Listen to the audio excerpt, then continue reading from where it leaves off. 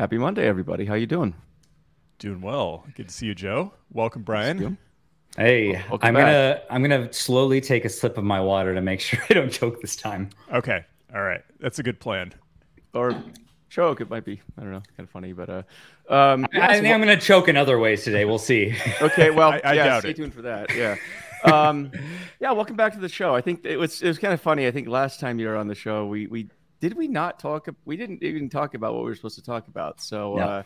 No. And I think on this show we're not going to talk about what you wanted to talk about again. So this is just an active bait and switch. I know we're never going to get around to this thing because here's the thing is the last time, we just to recap everybody, if you haven't seen the episode before, I wanted to give everybody this lowdown on data virtualization, talking basically through my experiences at Trino. I had just moved into the Iceberg community at that point, but had already had this big, thought of data virtualization, how we need to bring it back to the forefront and back to the forefront of the conversation and why that was.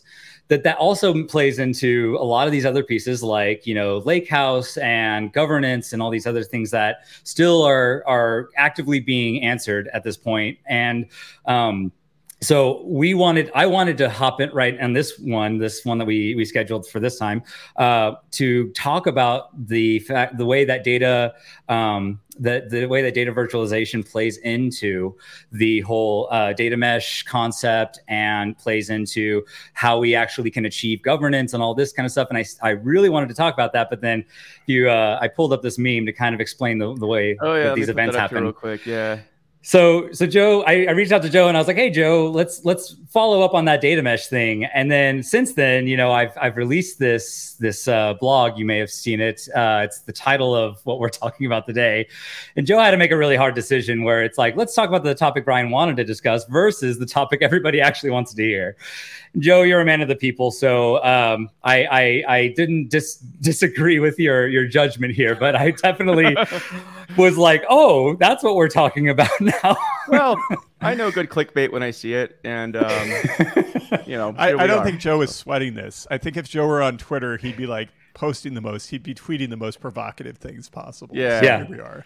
Yeah, exactly. Yeah. But we can talk about the topic you want to talk about. We can talk about Iceberg. We can talk about whatever else is on our minds. I mean, I'm happy to talk about Iceberg first. It's definitely a timely thing, so I think it makes sense that we go there. And then if we don't end up getting around to the whole data mesh thing, then you just have me on again.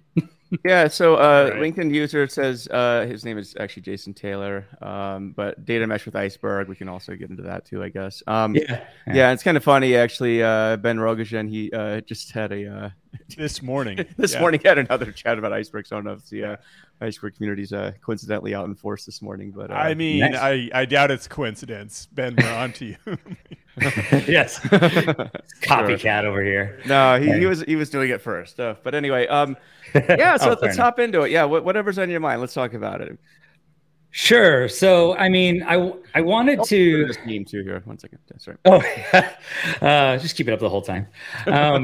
Joe sweating the entire show. Yeah, right.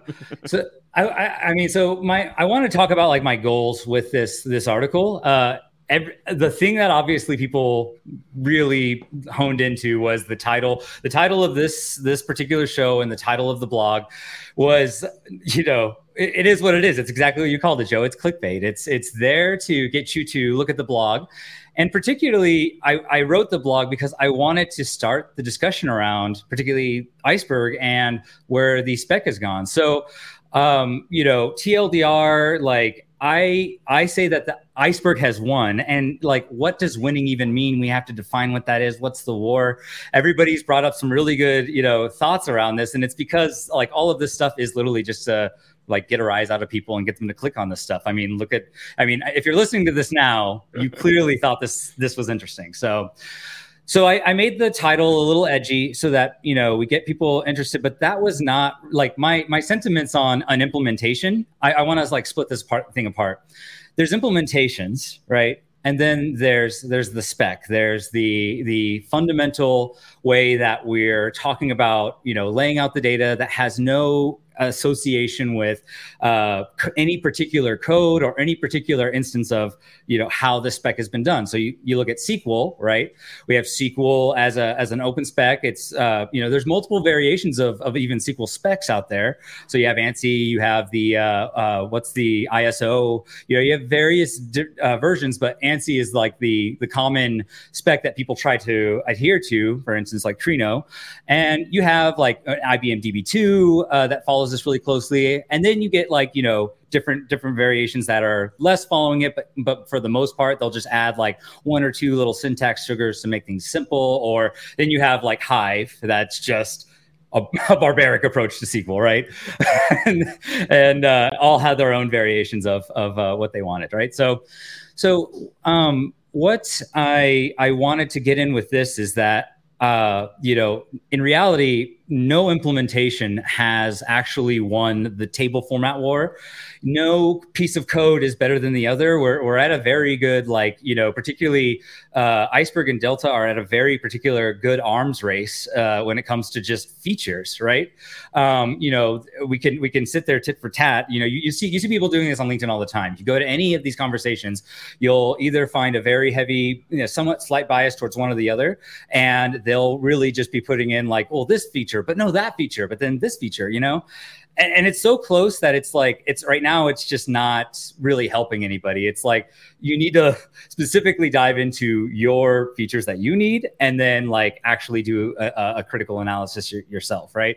And things are constantly going to be changing. And so you see all these other like new blogs come out that are still citing like outdated information about the other.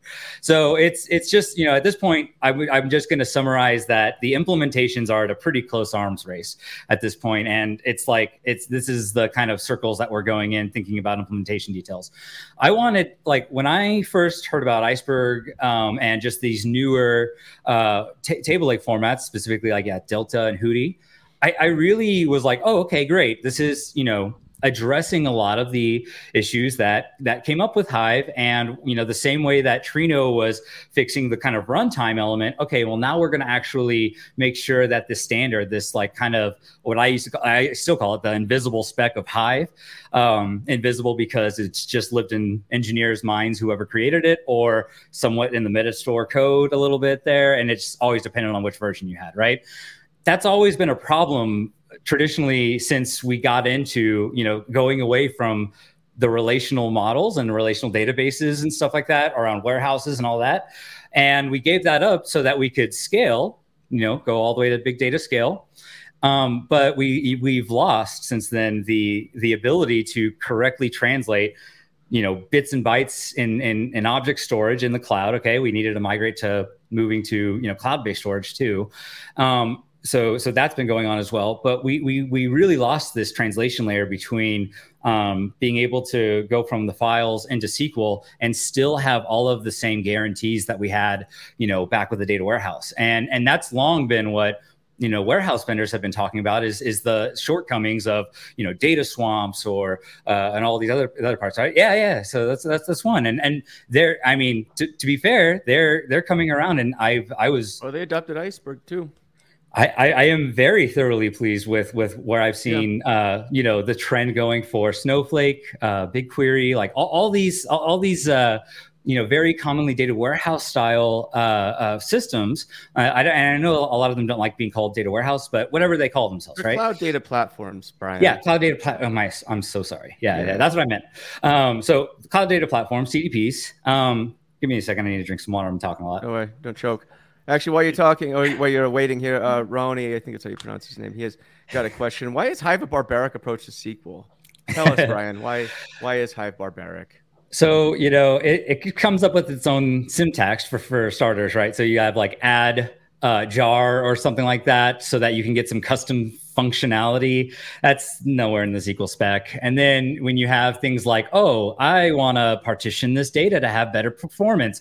Well, you have to now move that partition to the very back of the line and make sure that it's exactly there. And it's probably a duplicate of one of your original columns. So now the analyst has to actually understand, oh, there's actually the data and then there's the partition column. And so if I query to actually get a performance gain, I have to query out the the partition, like goofy stuff like this. It is like absolutely bonkers, the kind of stuff that we had to do with Hive. And I know some of that's getting more implementation detail than SQL. I'm trying to think if there's any other ones off the top of my head that was like very like they would just come up with like, oh, you need to sync with the metastore. Like implementation details would just get like brought up into the SQL. So like I remember there was like a procedure you had to do to get in sync with the metastore all the time. And so if you either got rid of some metadata somehow and that wasn't aligned with your storage on disk,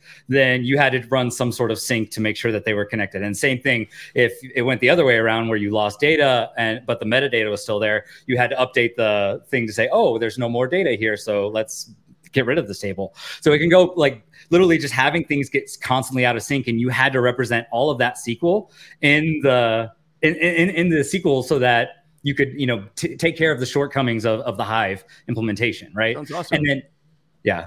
So, anyways, we're getting too far in that, I know. Can I throw a grenade into the conversation and say that I think that ANSI SQL is also a barbaric approach to SQL? Yeah, because it's so non-standard. It's worse than not having. We're choosing violence today. Yeah, right. that's right.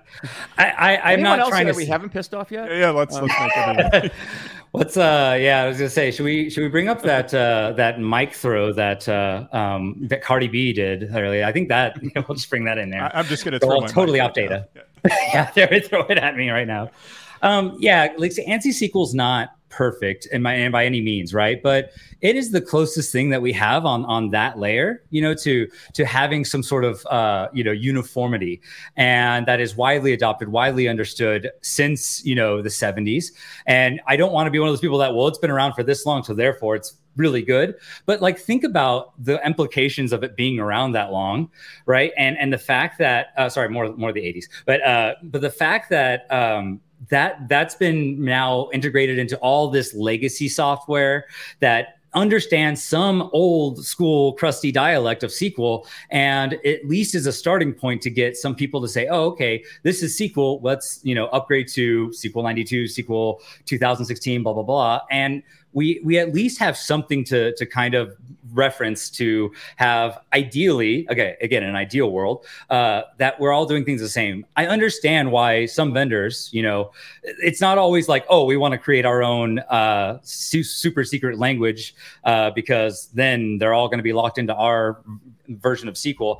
I think you do it because, ANSI SQL is quite difficult. There's some things that, you can't use. One of the biggest ones that I was talking about with Ryan Blue recently was like ANSI SQL does not allow for CTE setups for right before a merge. So if you wanted to like have a nice progressive like building up of some data set, and then at the end, just pull that into a merge statement at the very end of that CTE, you can't do that by ANSI SQL standards. And so you have to nest that entire CTE inside of the merge statement, and it looks ugly. But it's like, so you have to trade off. Well, if you had it that way and it was following the spec, and you go to another system like DB, if you go between Trino and DB2, that system will never break. But if you go between Trino and Spark, it breaks because Spark supports that update or merge syntax at the end of that, right? So we're hopping into the SQL stuff a little bit too much, but I do, I agree with you. Like ANSI SQL is never going to be perfect. Like it's really, really, really hard to get like a spec that everybody is even going to remotely like. I tried getting a spec that multiple people liked just within my own, like one company years ago. We were trying to figure out just a model to model like the common data set between teams. And we were just trying to figure out the APIs around that. And that took literally 2 years. And when we made it, everybody we had a basic, like the core structure, and we had like a little bag of words kind of dictionary that if you have one off thing that, one off use case, just throw it into the dictionary as a one-off use case, but try to use the core model. What did everybody end up doing? They used the bag of words like constantly, and there was no uniformity, right? So like specs are just notoriously really, really hard. But I mean, we can't deny that despite the lack of popularity to go 100% full ANSI SQL, there is still some out there, and at least the bar is set to try to get as close as you can to that. The closer you as a vendor are to following that, and the closer you are as an open source project to following that spec, that's just thinking. That's just doing as much responsibility that you can for your user base and for your customer base, right? Because ultimately, you want to get same thing we were talking about with data virtualization, right? The same way we're all standardizing around SQL for that, or at least how we were proposing it there. You have some common ground that people can kind of move back and forth, and they don't have to necessarily know all of the implementation details for switching between query engines. The same thing will go at all the different layers too, and it becomes so much more powerful for users to pick and choose when they want to use you and when they don't. And that's ultimately, it's the same core message in this episode as it was in data virtualization. This one's just, thinking through it through, data warehouse / data lake models that are becoming really popular these days. So let's get back to the topic though. Yeah. Why did Apache Iceberg win the table format wars in your opinion? Yeah. So not an implementation, right? So this is the thing I want to clarify for people who had some good criticisms for the article. It is the spec, I believe, that won. And the real reason behind the spec being the winner is that basically Iceberg was initially just, a couple like Trino, Spark, Flink, and it was, what was the fourth one? Oh, and then Dremio, right? So we had 4 engines in the early times whenever Trino was just starting to integrate with it, okay? It was early days, like, basically, we had talked with a lot of the people at Netflix that were already using Trino, and they were saying, hey, this is going to be great. We're going to do some specs on this. And when I got the understanding, when I started playing around with Iceberg, really seeing that spec and how it was being driven by the larger community, how people were thinking very, like, there were these really long drawn out conversations on how, going for one representation versus another is really, kind of like good or bad, right? And so it's the dialogue around how this spec grows that was very appealing to me. And so, that caught on over time. And so you start seeing more frequently today, if you go to the Iceberg website, there's like, a boatload more of engines like StarRox and what was the one that Starbucks was based off of? There's another Apache project. Oh, Presto. Doris. Okay. Yeah, and then Presto as well. Yeah. So and Presto Trino kind of in the same bucket. Doris, Starburst. No, not Starburst. Also Starburst there though. Hold on, let me think about it. Stars. Yeah. All these stars, man. Yeah. Star Tree too. Hold on, give me a second. StarRox, and Doris are also in the same bucket, right? So basically, you have these query engine ones, but then we started seeing something very interesting last year, 2022, during Snowflake Summit. Snowflake announced that they were going to be offering, kind of a very like external table experience, very similar to their Hive experience, but still an external table experience around Iceberg, and that kind of like set an initial trend moving forward. You started seeing a couple more query engines announced, data warehouses or data cloud, cloud data platforms, cloud data platforms that started to, announce their support on top of Iceberg. And this was something that was kind of interesting. Again, very super light, nothing really, really heavy at this point. It's very much like they have their little stack over here and then we have ours. This year, I was writing this blog originally, like not at all anticipating to talk about this. I was actually just going to talk about like why I went from Trino to Iceberg and talk about those. And you see that in the early part of my blog.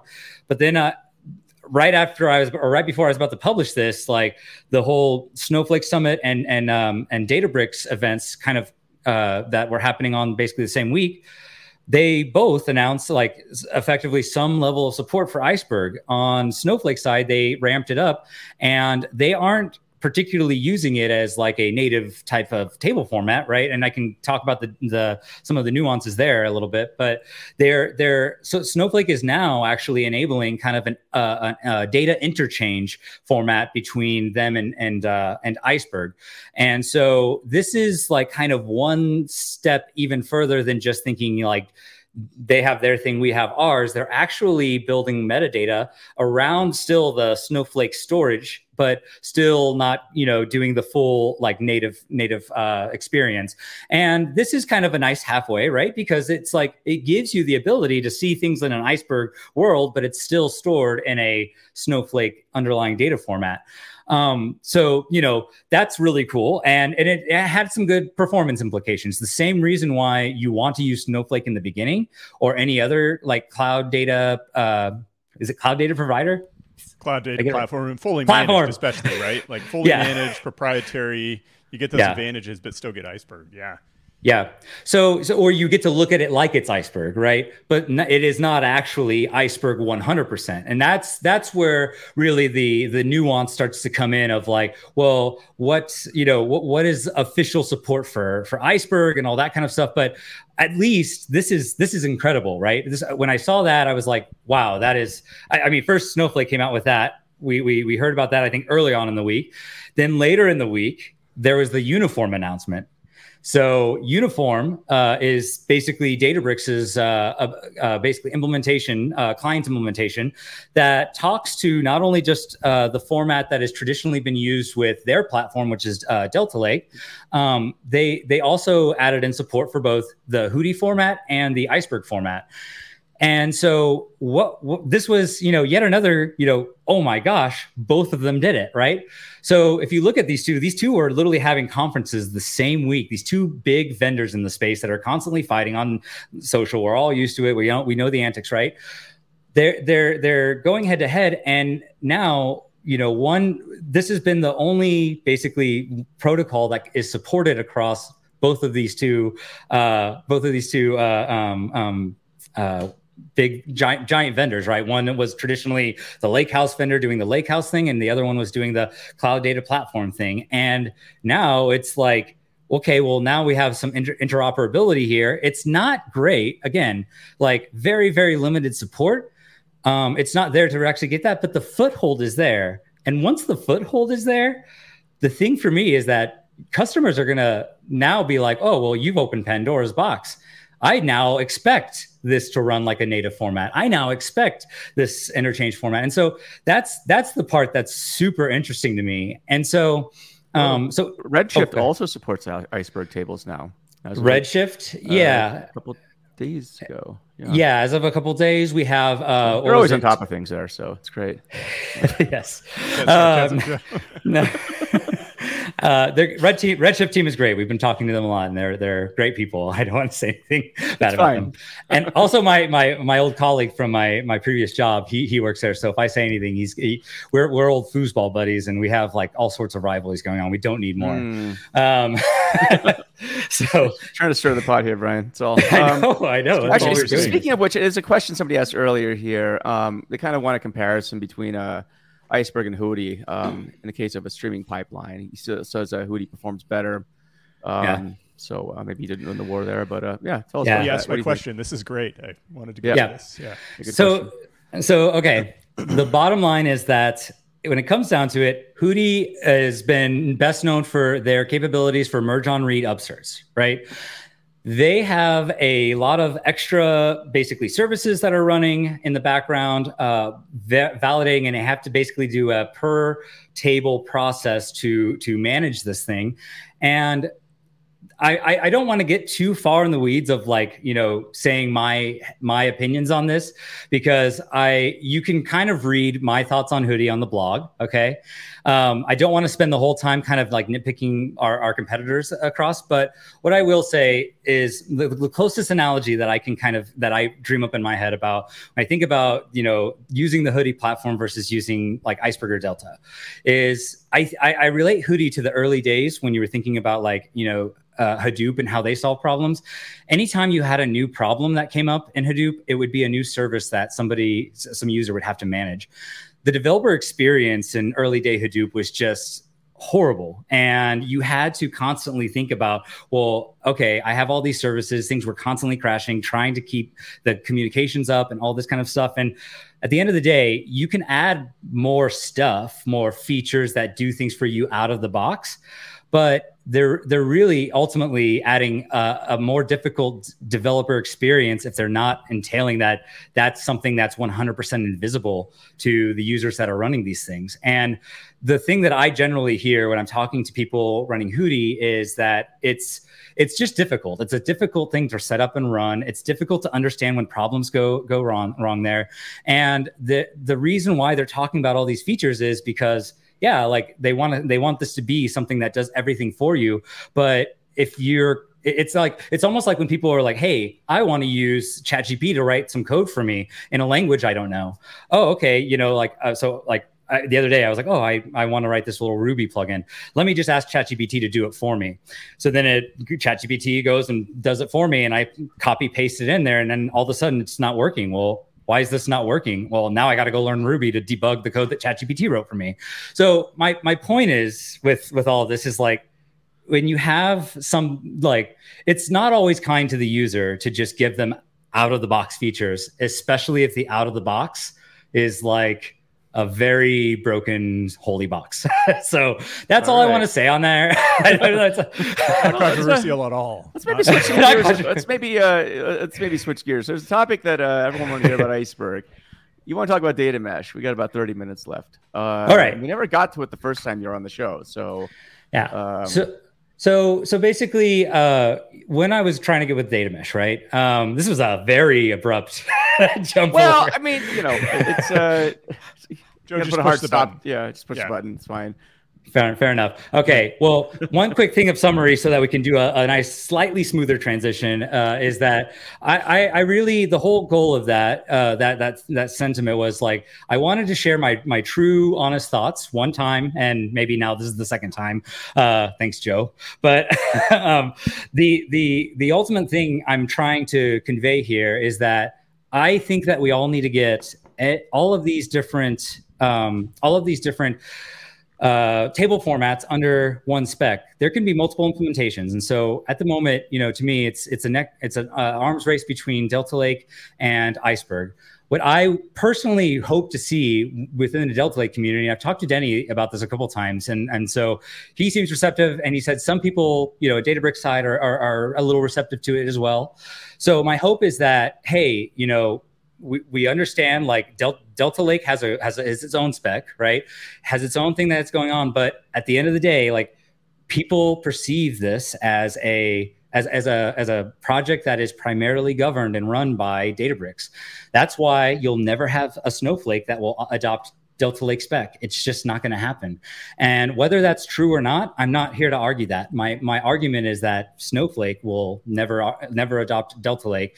One of the things I do hear the Databricks people talking about is like, oh, we have, Microsoft support. And this kind of thing for Delta Lake only. But that's only a short-term thing. Microsoft's eventually going to have to get in on the game to, like with everybody else right now, to actually be supporting, the standard that will effectively be uniform now that Databricks has opened up the Pandora's box and Snowflake opened it up a long time ago, right? And just increased on it.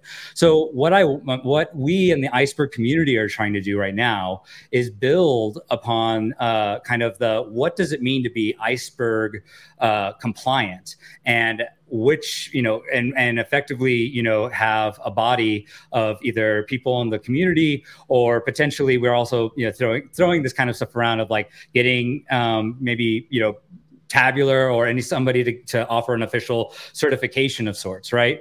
And then at that point, Tabular being not a query engine could go evaluate query engines to basically say, hey, this is the level of compatibility that this query engine or this data warehouse or this whatever has across the board. And that's going to just that's there to inform users what they should care about. So on the features list, right, here are the lists of features that are very important in Iceberg.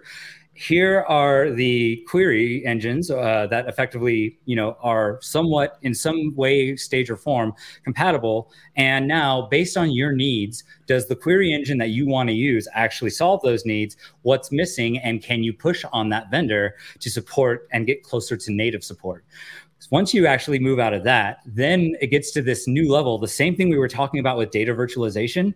You get to this same level where people are effectively able to say, okay, well, I am using this query engine now, or I'm using this data warehouse now, and I actually think, this particular use case doesn't fit well in this query engine or use case, right?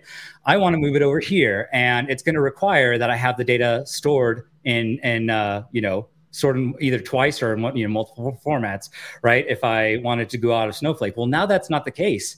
You could actually, at least interchange and talk to Snowflake as if it's Iceberg. It's not Iceberg underneath that, and that gets you one step closer. The next step closer would be everybody's storing the data all the way from the metadata all the way down to the core data.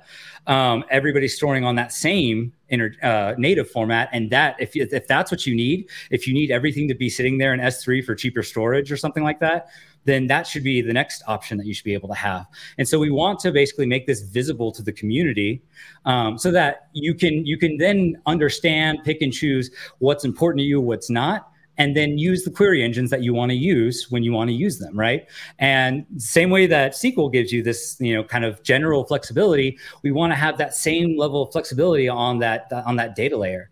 And then it gives you all these other benefits like, trying to centralize like security and all these other things across multiple query engines that have different security models. So anyways, that's really what my vision expanded from just data virtualization.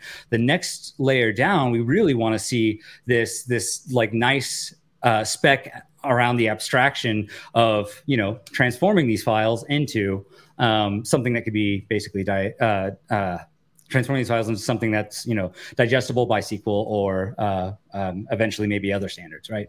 Let me ask a question real quick about the compatibility situation. So my complaint about ANSI SQL is that if I take Snowflake ANSI SQL, BigQuery ANSI SQL, Databricks ANSI SQL, they really aren't compatible.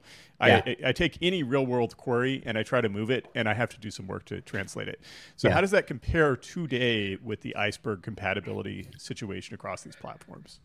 So today, I mean, it's fairly simple compared to what, it's like SQL's been around for so long and there's been so many different use cases that have come up around it.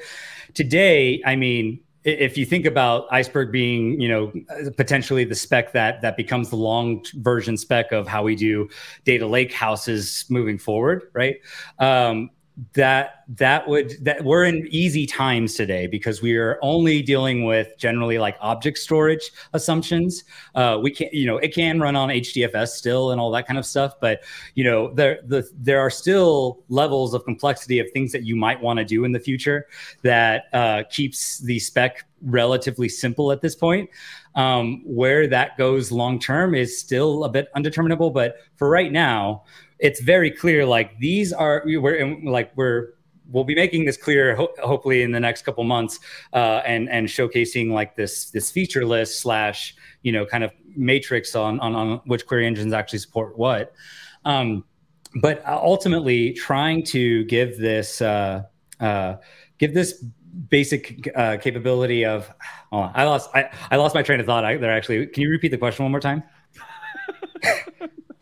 The original question was just about compatibility in SQL and how compatible Iceberg is. But I guess at this point we could just move on to say, how is Iceberg going to interact with data mesh? I think that's the big one kind of that Joe was getting at. So to finally answer your question, though. Okay, good. Well, to finally answer that, I just lost where I was going with that whole thing. I do want to finish it out.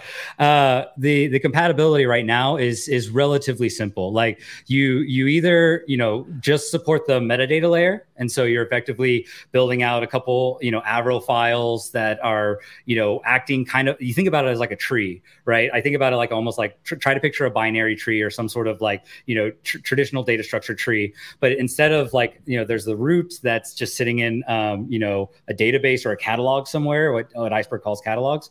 And then all of the, nodes in that tree are scattered across S3 in a file somewhere, right? And so all of these things are literally like pointers to other nodes on this tree until you eventually get to the data node at the bottom.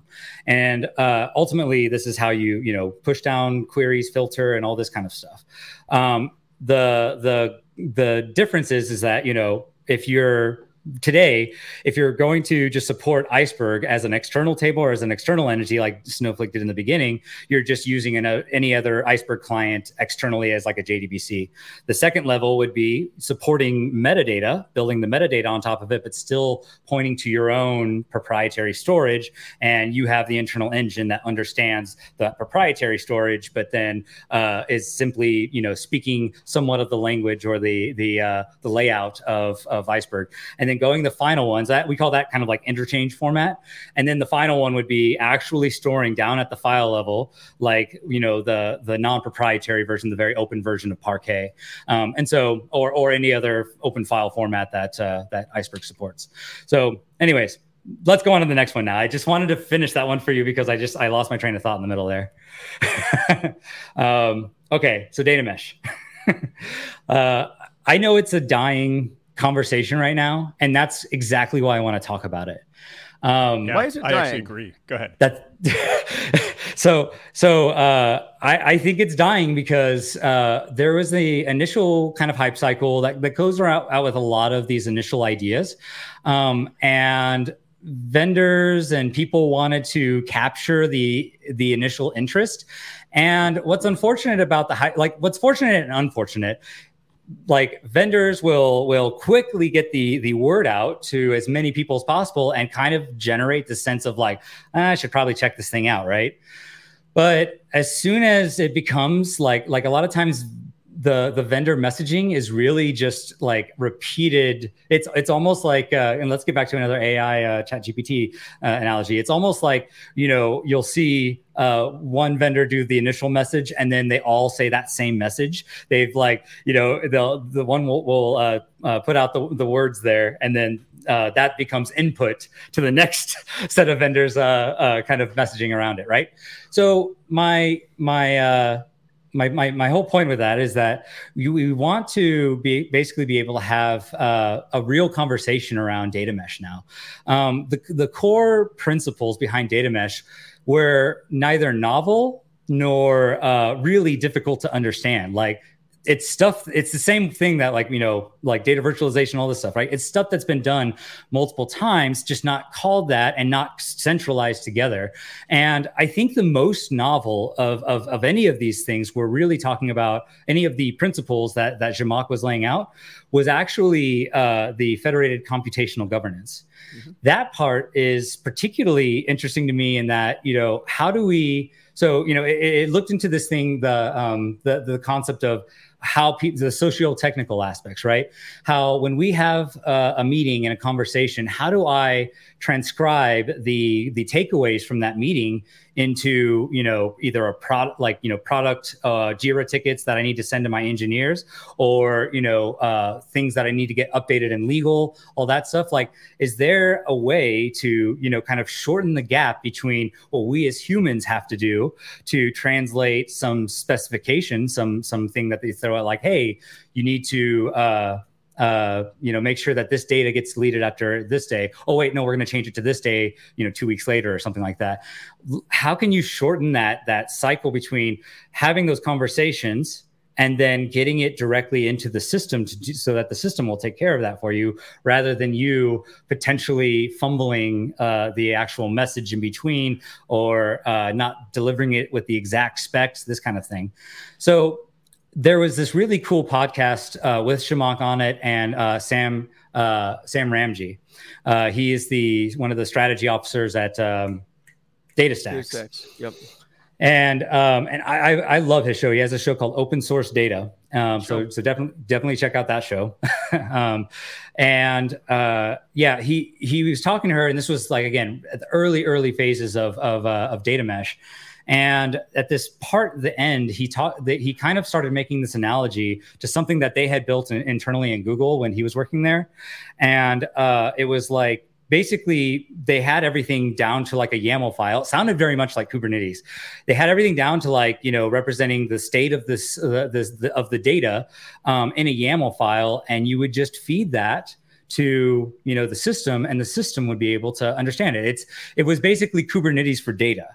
And so once that was mentioned as kind of the way that you achieve, because like the other three ones were obvious. I was like, well, you just use Trino or any other virtualization platform to get most of what you need for data mesh. But that final one was like still a big question box for me. How do you get the governance part all aligned and all these things? And so getting back to like, if you think about the whole analogy of data mesh is to a service mesh, right?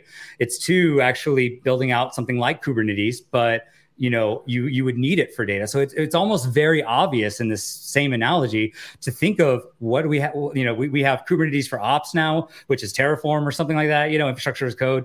We have Kubernetes for services. Why not have Kubernetes that is a set of specifications that build around how our data is structured, the policies around that data, who can touch it and all that kind of stuff. Why not have that represented in a YAML file that when we have a meeting, I can literally have everybody who's on that meeting look at the change, the delta, and a Git hub file somewhere to see, hey, we've updated this policy from 90 days to 120 days until it gets deleted or till it moves on to another system and this kind of thing. And the system at that point, there's going to be multiple vendors, just like we have in Kubernetes that supply, different features that the spec of Kubernetes supports. We would also have yet another kind of backbone to talk to that says, hey, for instance, if you want to move a query from here to here, well, Trino can do that. So use Trino as the underlying query engine, or Starburst or Athena or any of these other variants of it. And then you just specify the engine that gets called for that. And then it should know have the correct SQL syntax to move from here to here. And so that was a big mind-blowing moment for me to kind of like think, wow, that would be incredible if we could do that in an open community at scale. Because what that means is now when I have a meeting with you, Joe, and you're telling me, hey, legal just said we have to change it from here to here. The SLAs have updated. All I do is make a change in my Git file, and the system does the rest for me at that point, right? So it's not a panacea, right? Obviously, like people still struggle with Kubernetes deployments today. It brings up new problems, but I think it's kind of the trend, and it kind of follows what has worked really well in the service world. We need to kind of keep replicating that and keep having the conversation around data mesh to talk about replicating that at the data layer. Gosh. So here's an organizational question. Do we have to have a central platform team? I mean, I think that's kind of been a question in terms of organizational data mesh deployment. Can each team just act independently, or do you still need a We're also ignoring the larger question of kind of between companies too. Oh, yeah. That's a good one. And organizations, right? That's let's start out. Decentralized data sharing is what it's about at the end of the day. Yeah. So the intercompany thing is like, I think kind of it's a bit of a red herring, right? Yeah. So.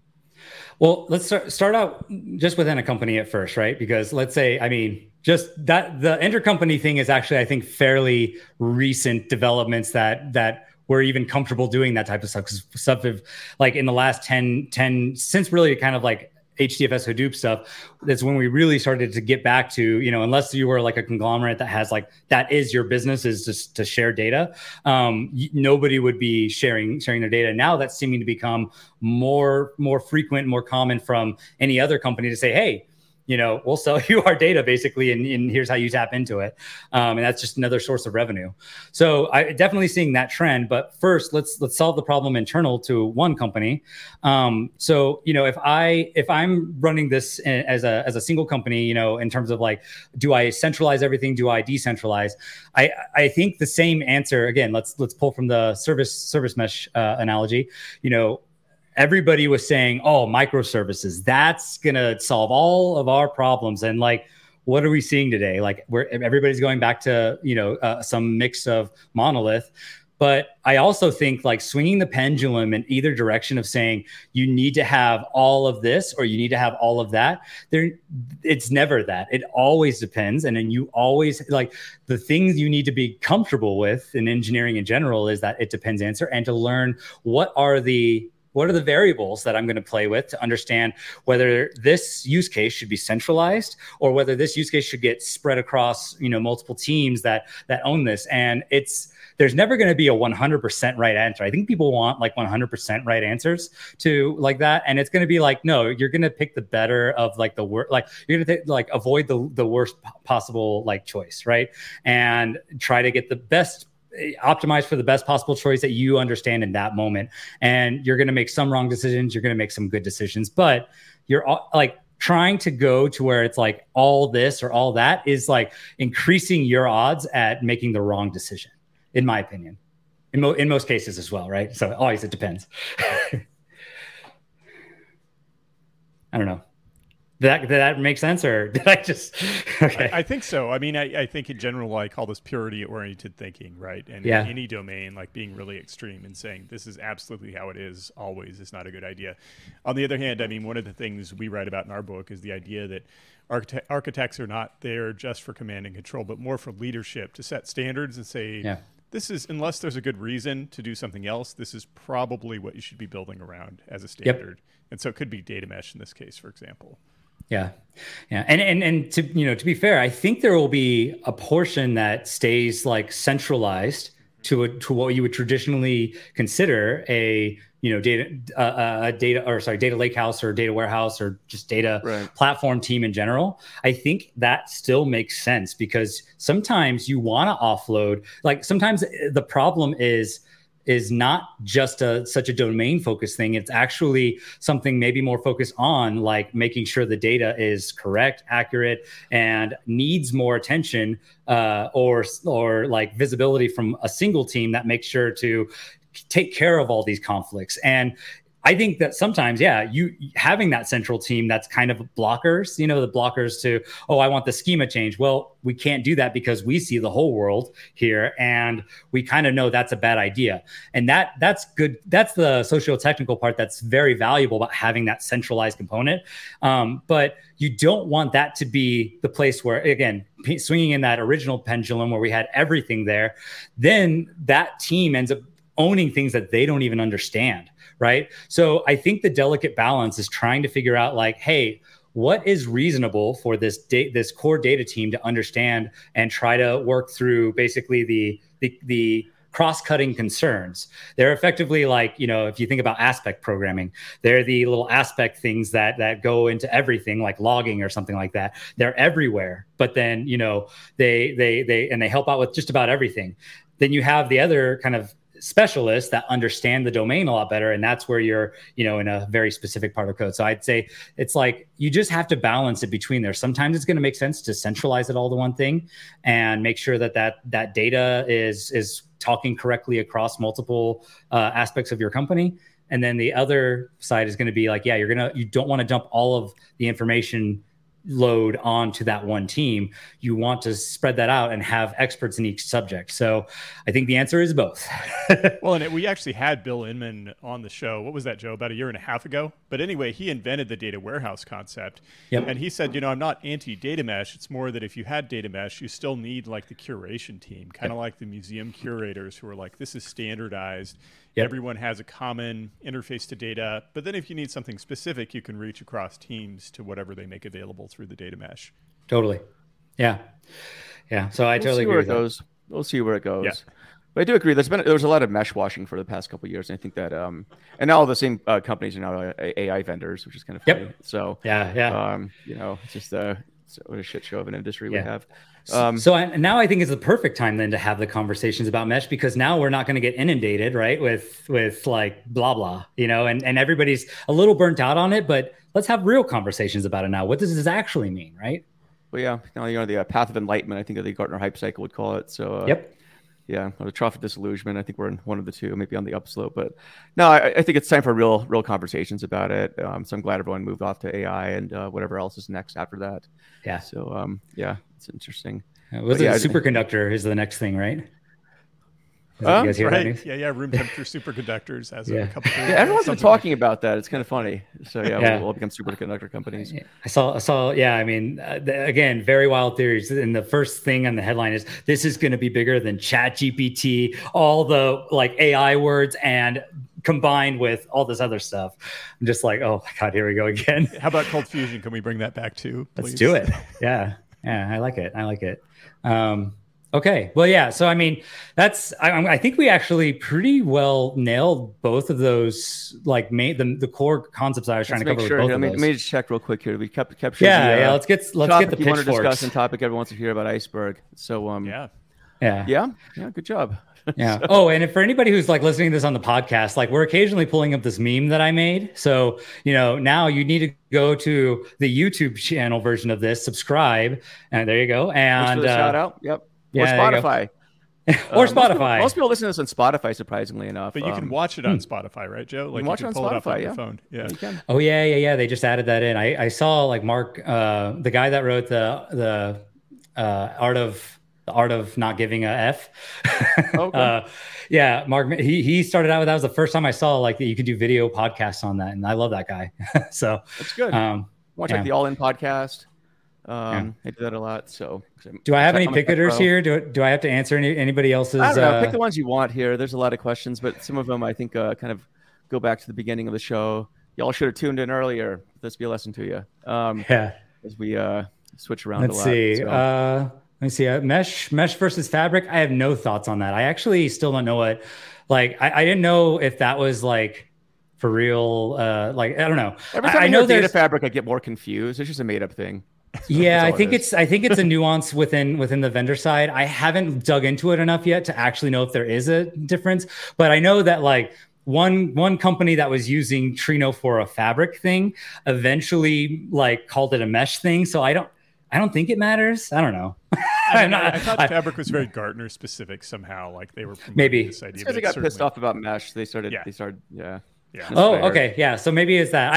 I sometimes I sometimes tune into vendor politics and sometimes I don't. Like, the whole Apache Iceberg driving different vendor politics, like between the Snowflake and Databricks thing was very interesting to me. But then like Gartner is just way too high level for me of like. Yeah, that's a rumor on the streets anyway. They can't confirm, but that's what I heard from people in the know. They kind of did their own thing. So I don't know. Yeah. It is what it is. Now they're off being a AI pundit. So, that same user shakes their fist at the cloud. So somebody said shocked you didn't say contracts. Yeah, contracts are definitely picking up here. Data contracts. Yeah, that's we missed that one. What else? I think data contracts. I think data contracts are good. I don't know. I still only see them as schemas. I know there's more than that. And I think I actually watched a little bit of the one that you guys did with, what's his name? Chad Sanderson. And Chad. Yeah. Yeah. It was Chad. And so he has great ideas about it. I just always forget. Like as soon as I'll watch that, I'm like, oh, interesting take, interesting take. And then I'll walk away and I'll be like, wait, what did he say about that? It's still just a schema in my head. It's still just a schema, but no, I know it's more than that. I just don't know. He thinks a lot about this. I'll be on tour with him in a couple weeks in Australia, so looking forward to that. So nice. Yeah, check that out. I'm not saying this. So it's Iceberg on top of S3 and then the query engine Spark. Yeah, so that's a good good question to talk about. So Iceberg is effectively it's Sorab. So basically, it's S3 is, storing actual files, right? Parquet, JSON, CSV, like all these different files that they'll store. What Iceberg does is it's the layer that kind of sits in between and says, okay, I'm going to talk to this blob, this file. I should know, depending on the type of file, I might be able to only pull out the segment that's relevant to me or not. So hopefully it's Parquet or something. I'm going to pull that blob of data out. And then that layer is basically Iceberg's basically the model that says, okay, how do I translate from this blob of data to the data that's actually coming back in SQL to visualize to the end user. And so this should almost like the goal of Iceberg is to make this look as much like a database as you can, not exposing system internals, right? We don't want to expose partitions or any of these things that we went to when we went to the big data realm. We want to be able to do schema evolution. We want to do all these different things. And if you don't have that, it's not a database to that person anymore. It's it gets away from that. And so that's what the Iceberg spec particularly as well. Like, aside from just getting all this vendor, kind of plus ones here and there, we also have, the core spec itself brings us back to basically getting that data warehouse experience on the data lake. And that's why, Snowflake is confident in using it, because they can also assume, an equal level of SQL support for their customers. So that's you were right. It is a kind of a layer in between the S3 and the query engine. And to me, the big novelty over Hive, because the Hive Metastore has been popular for this purpose for at least 5 years, ever since Hive was starting to go away, actually, ironically, but is that you can manage updates. To your point about the data warehouse experience, it can manage updates in a very transparent way, so the user doesn't have to think about that. Yep. I think they even had Hive Asset at one point way back in the day. Yeah. That again, all, to one of my comments before, right, is like the goal was like, hey, if we build another service around it, then this is the way that we're going to solve ACID. And it's not. It comes up with all sorts of state problems and all sorts of other issues that depend on the situation where you're deploying this in, and it becomes an extra strain on the experience of the user. So that's ultimately, why we on Iceberg side, we're trying to figure out, how do we do this with taking away enough pain, especially from the end user, and then just enough pain, for the user that's actually going out and deploying this stuff, without, making it super, smoke and mirrors, and you don't know how to debug your system. Right. So cool. Probably good time to wrap up. Any cool announcements, things you're working on, events you'll be talking at, birthday parties you'll be working out on the way. Yeah, I got a bar mitzvah coming up this weekend. No, okay. Balloon animals, maybe. Yeah. No, actually, clown. It's funny. No. You guys missed the whole spot. I was going to dress up as Commander Bun Bun. No, so I'm kind of at this point kind of laying low a little bit, just I am popping up on podcasts here and there. At this point, I'm really, locked in trying to build out documentation around Iceberg. It's needing some improvement now, especially with all the interest in it. And so that's really where I'm focusing a lot of my attention, less on the advocacy side for now. But I will be popping up around various query engine events that those support, and I just don't have anything 100% locked in to tell you about now. But yeah, definitely. Just if you have any questions on Iceberg, please go to the Iceberg Slack. Go to iceberg.apache.org. Well, there's a little link on the top, and then you can just ask me any further questions that you all have for me there. I'm also on LinkedIn. If you find me anywhere on Bits on Data Dev, there's a little thing here on the video screen here, and yeah, that's how you find me. Cool, awesome. Matt, you? Anything new going on? Not at the moment. How about you, Joe? It sounds like you're going to be in Australia very soon. Atlanta next week. Nice. Next Thursday, DBT and I are doing a road show. So if you're in Atlanta, stop by that. Hit me up. So in Australia, speaking at Utah Data Engineering Meetup on the 16th as well. So yeah, check that out. It should be a good talk. I mean, you're going to be talking about data modeling, correct? Yeah, keeping it old school. Nice. And do we know the situation with streaming yet, if it's going to be on a stream or? I think it's up to my organizer. Okay. All right. Nice. Probably stream, but we'll find out. So, or not. You just need to show up, I guess. So awesome. Cool. Yeah. Well, thanks for being on the show, Brian. Thanks to the audience for having me. Yeah. Next we got John O'Gorman on the show talking about all things semantics. So that'll be a bit of a diversion from this, but is what it is. That's why people like the show, I guess, or hate it, one of the two. So, well, I love it. So, thank you. We love you too. Thanks for being here. This was great. It's a lot of fun. Oh yeah, maybe Day-to-Day Texas. Yeah, it's from Lynn. Yeah, so I think we'll be Matt and I will be there. Somebody commented too. I'm like on two different rosters for the show, so giving a talk, and then Matt and I have the end of day panel discussion or town hall, I guess it's called. Yeah, we ran it as a town hall, so we'll do it. What was the situation with that, Matt, for everybody? Why did we do that?